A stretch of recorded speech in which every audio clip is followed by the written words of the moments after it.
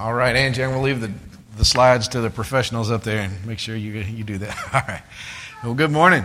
I'm glad to see these kiddos going off to worship. Hey, guys, before we do ordination, we want to make sure they're in here to see this. So don't let me progress until we get the kiddos back. All right. Today we're going to be in Luke chapter 5. And so if you'll turn on your Bible or turn in your Bible to Luke chapter 5. Well, folks, last week we saw the authority of Jesus in his teaching and his authority over demons and his authority over sickness. Ultimately, right before his time on earth was done, he told us that all authority in heaven and on earth had been given to him. Chapter 5 shows us the holiness of Jesus. Now, I want to give you our bullet points before we read the chapter so that as we read, you can better see these concepts brought out in the text.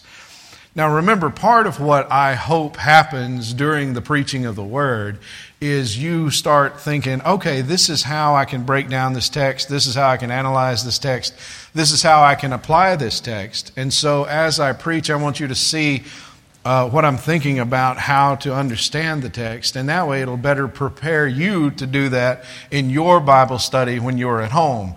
That's one of the reasons I get all excited, and in a bad way, about preachers who talk randomly on some subject and then stick a verse in there. That's because that's not how we do Bible study, and I want you to be able to do productive, good Bible study at home. So we're going to see that the holiness of Jesus exposes us to ourselves. Then we're going to see the holiness of Jesus cleanses us before God. The holiness of Jesus provides for the forgiveness of sins. The holiness of Jesus calls sinners to repentance. All right, let's read the first 32 verses of Luke chapter 5 together. On one occasion, while the crowd was pressing in on him to hear the word of God, he was standing by the lake of Gennesaret. And he saw 2 boats by the lake, but the fishermen had gone out of them and were washing their nets. Getting into one of the boats, which was Simon's, he asked him to put out a little from the land, and he sat down and taught the people from the boat. And when he had finished speaking, he said to Simon, "Put out into the deep and let your nets down for a catch." And Simon answered, "Master, we toiled all night and took nothing.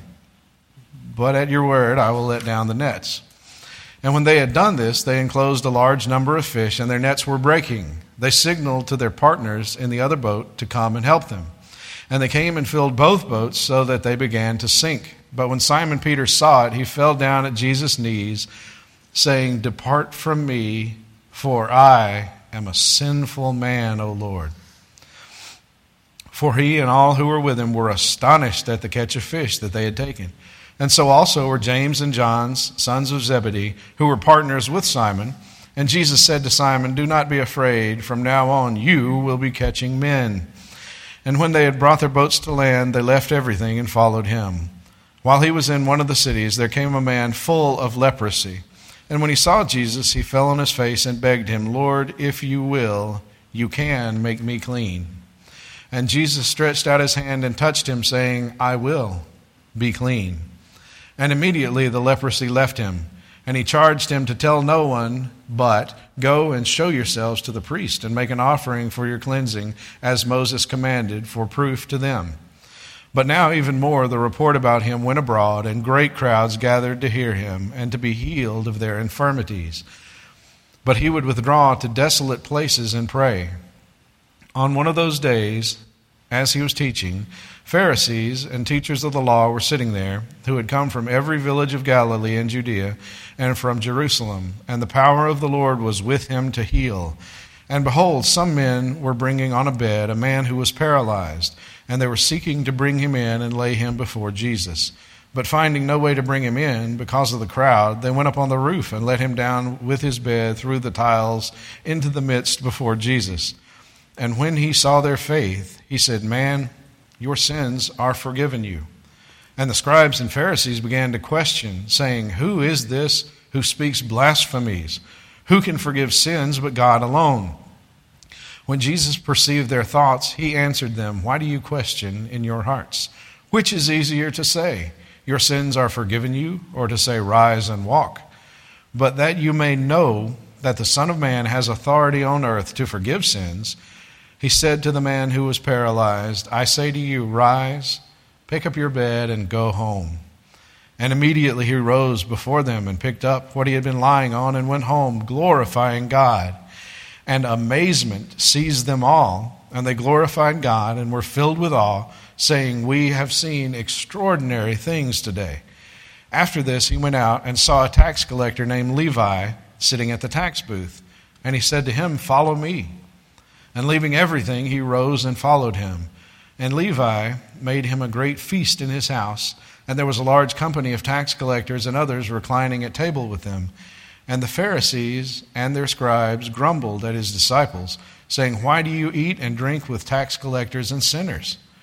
And Jesus answered them, those who are well have no need of a physician, but those who are sick. I have not come to call the righteous, but sinners to repentance. The first thing I want us to see is that the holiness of Jesus exposes us to ourselves.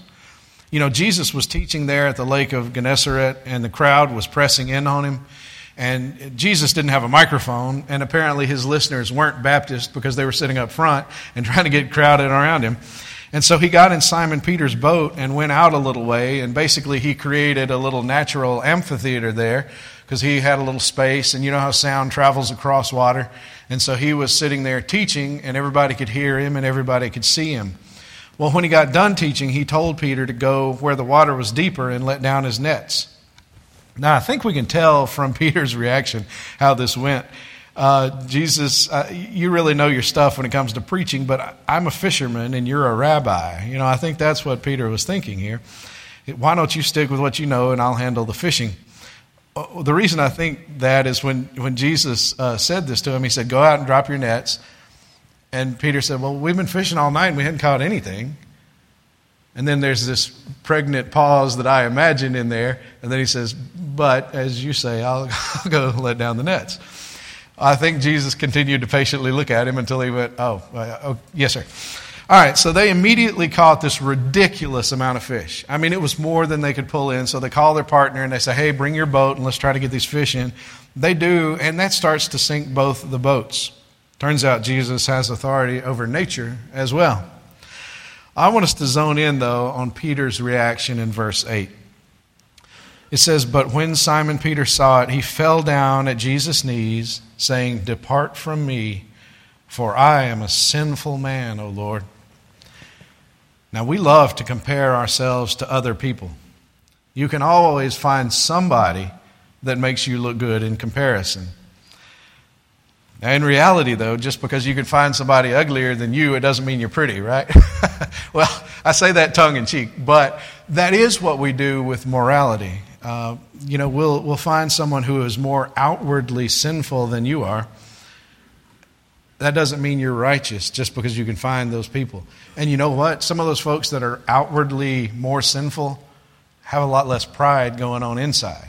And so we can make ourselves feel better by comparing ourselves to somebody else. But Peter had a revelation here. You see, he saw who Jesus was. And in comparison to who Jesus was, he said, depart from me, for I'm a sinful man, Lord. That's why I use way of the master when I witness. You know, if you tell someone, and I do tell them this in part of what I talk to them about, Romans 3:23 says, for all have sinned and fall short of the glory of God. That is true. But sometimes people will say, yeah, see, everybody sins. So I'm not that bad. I'm just like everybody else. Well, what way of the master does, it confronts people with their own sins, and it helps them realize their personal guilt before God. Peter wasn't worried about anyone else's sin in this passage. He saw Jesus' holiness, and he saw himself in comparison to that standard. That is the realization that needs to take place for all of us to bring us to the point of brokenness and repentance. Have you come to the realization of your own personal, individual guilt before a holy God? Peter did. When we realize our sin and our guilt, we desperately need the news that the next point there is the holiness of Jesus cleanses us before God. We see in verses 12 through 16, Jesus was in a city and a guy with leprosy came to him. Now, a guy with leprosy is not supposed to be running around in the city, right? They are supposed to be out and isolated. But this guy came because he wanted to meet with Jesus. They were unclean, these lepers were. Now, what happens when the clean gets together with the unclean? If you took some pristine white gloves and went and played out in the mud, would the mud become all white and pristine, or would the gloves become all nasty and muddy? Well, we know what happens. The unclean infects the clean, not the other way around, except when it comes to Jesus. Jesus met with this man who was unclean, and he cleansed him. Jesus took on my sin, my uncleanness on the cross. He paid the debt for my sin, but had no sin of his own. My sin, oh, the bliss of this glorious thought. My sin, not in part, but the whole, is nailed to the cross, and I bear it no more. Praise the Lord, oh my soul. Like this leper, you can come to Jesus and say, Lord, if you will, you can make me clean. Do you know what he'll say every single time? He will answer just like he did in our passage. He will say, I will be clean. Now, I could say to you, be clean. I could say to you, be healed of whatever malady you may suffer with. Let's see how Jesus could say it and accomplish it. The holiness of Jesus provides for the forgiveness of sin. In verses 17 through 26, we see that Jesus was teaching and healing, and of course he drew a big crowd there. And some guys brought their friend who was paralyzed to Jesus for healing. And when they arrived, though, they couldn't get in because there was too many people. Luke 5:19 says, but finding no way to bring him in because of the crowd, they went up on the roof and let him down with his bed through the tiles into the midst before Jesus. Now, these were some really, really good friends. How about you? Do you love your friends enough to go to some lengths to bring your friends to Jesus? I imagine tearing up someone's roof and lowering a stretcher down in the midst of a church service was pretty awkward and uncomfortable, don't you? Are you willing to risk a little awkwardness? Possibly even face a little rejection or embarrassment? These guys were willing to.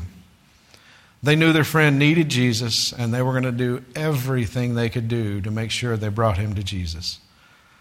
So we need to realize that obedience to the Great Commission means that we will have to give time, energy, money, and personal effort to bring people to Jesus. And let's realize that it's our privilege to do so. We're called to sacrifice in these areas, but it is our privilege to do so. Now, what does Jesus do with this guy? Well, verse 20 says, and when Jesus saw their faith, he said, man, your sins are forgiven you. Now, I'm reasonably sure that this guy came to be rid of his paralysis, not rid of his sins, right? He couldn't walk, and he got his friends to bring him for healing. Jesus knew what his greatest need was, though. And this brings us back to our first point we talked about. We need to really be aware of our sinfulness, like Peter was, in order to see the great and desperate need that we have for forgiveness. Jesus forgave this man's sin, but he also healed him. Look with me in verse 21 and following. And the scribes and the Pharisees began to question, saying, who is this who speaks blasphemies? Who can forgive sins but God alone? When Jesus perceived their thoughts, he answered them, why do you question in your hearts? Which is easier, to say your sins are forgiven you, or to say rise and walk? But that you may know that the Son of Man has authority on earth to forgive sins, he said to the man who was paralyzed, I say to you, rise, pick up your bed, and go home. Now, we talked about last week how Jesus was healing everybody that came to him. And I said, well, why doesn't he heal everybody that asks him now? And I said, well, it's because he was proving that he was who he was and that what he said was true. And this passage tells us that. Jesus says, but that you may know that the Son of Man has authority on earth to forgive sins. In other words, so that you can know that when I say this other stuff is true that you can't see, I'm going to do something that you can see. And he said to the paralyzed man, rise and walk. Jesus has this authority because he is both God and man.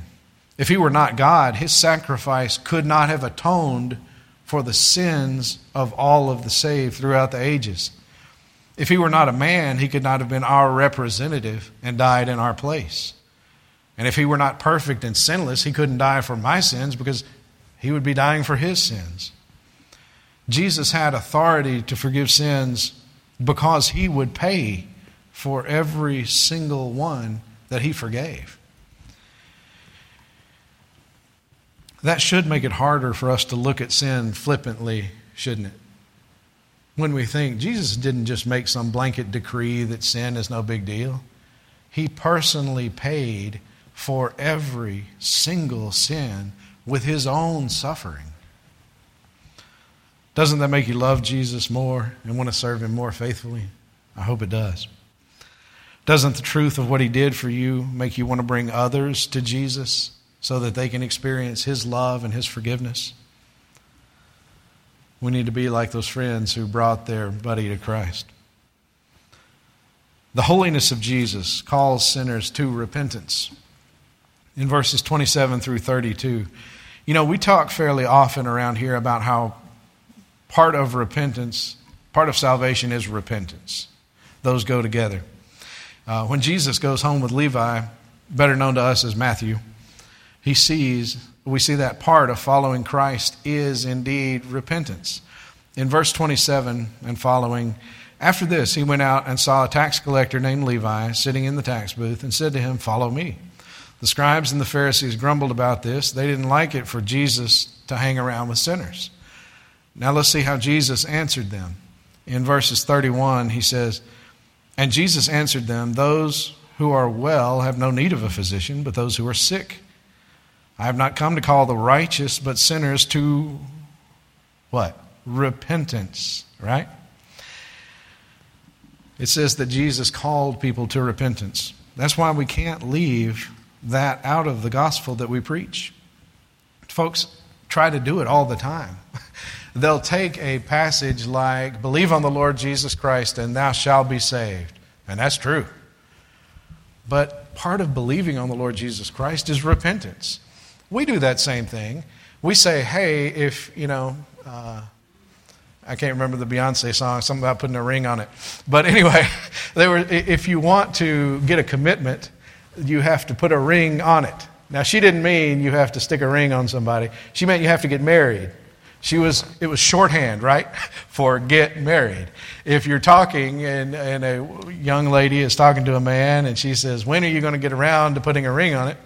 She doesn't mean I would like a little ring pop next time you're at the grocery store. She means when are you finally going to make a commitment? We're going to get married, right? And so, likewise, the same shorthand is involved when it says believe on the Lord Jesus Christ and you'll be saved. They don't mean just believe, they mean believe the gospel. And part of the gospel is repentance, because that's what Jesus said in this final verse. He said, I have not come to call the righteous, but sinners to repentance. John the Baptist preached it. We saw that a few weeks ago. Jesus preached it. The apostles preached it. And we need to preach that salvation comes through placing your faith in Christ and repenting of your sins. Now, if you've not done that, I want to give you the opportunity to do that today. We have some more wonderful business to take care of afterwards. We're going to ordain our brother Chris. But now I want to give you the opportunity to respond. And here's what we do. We invite people to come up here for three things. One, if you have never really understood the gospel, or if you've understood but never repented. The difference there is the distance between your heart and your head. Okay, you may have said, I get it. I understand the plan of salvation. I have a lost relative that could recite back to me the plan of salvation. I've told it to him so many times. But he's not a believer because he has not believed and repented. So if you find yourself in that situation this morning, come talk to me and I'll help you understand what placing your faith in Christ is. Also, if you have a prayer need and you say, brother, I just want you to pray with me, I'll put my mask on and we'll pray together.